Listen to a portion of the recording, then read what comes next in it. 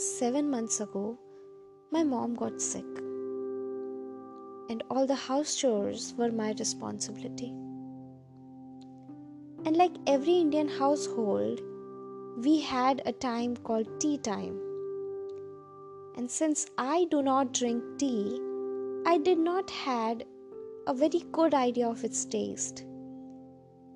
So it was never up to the mark to my father.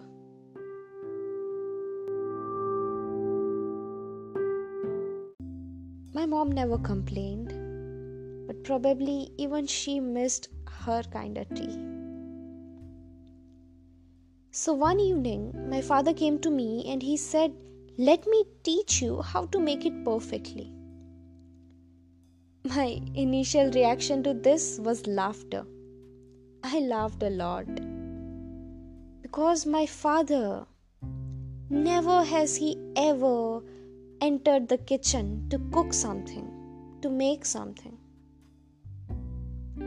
And that evening, he came to teach me how to make tea perfectly. But as he started gathering the ingredients, I realized he was serious. And as he started making it, the fragrance of tea filled in the whole kitchen. And it even attracted my mom from her bedroom to the kitchen.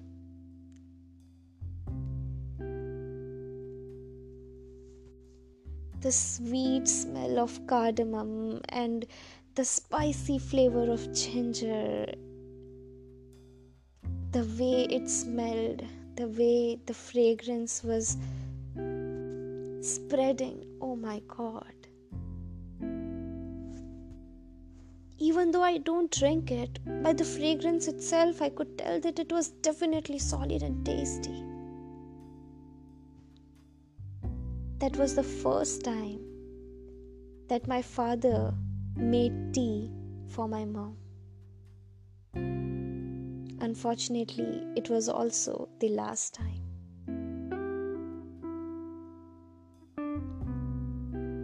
And later on, he helped me with doing dishes. That day, those gestures really touched me. Because I always thought that my father did not know these things.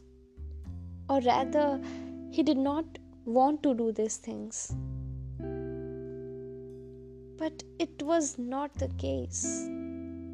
It was actually his 24/7 on-duty work profile which kept him away from these things, which kept him so busy. And yet, he always tried to show his love. And the first chance he got after he retired, he showed it in this way.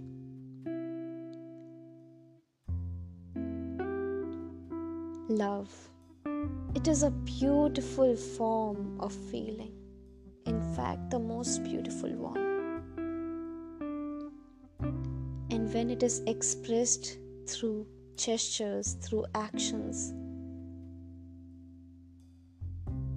it attains eternity. It stays with us forever. Even when we are gone, they stay. On the last day of him at our home, I made the tea for him. Exactly in the way he liked it, exactly the way he taught me. And he really liked it.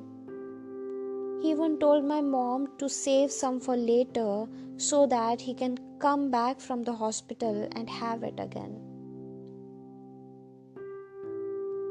Unfortunately, he never came back to have it again.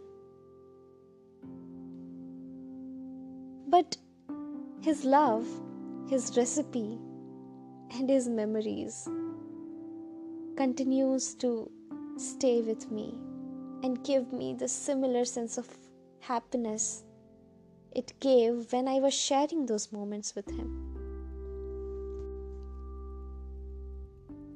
The scars of truth aches, but these memories, they heal. It is a common misconception that these memories hold us back, but rather they heal us. They push us to move ahead, to go forward.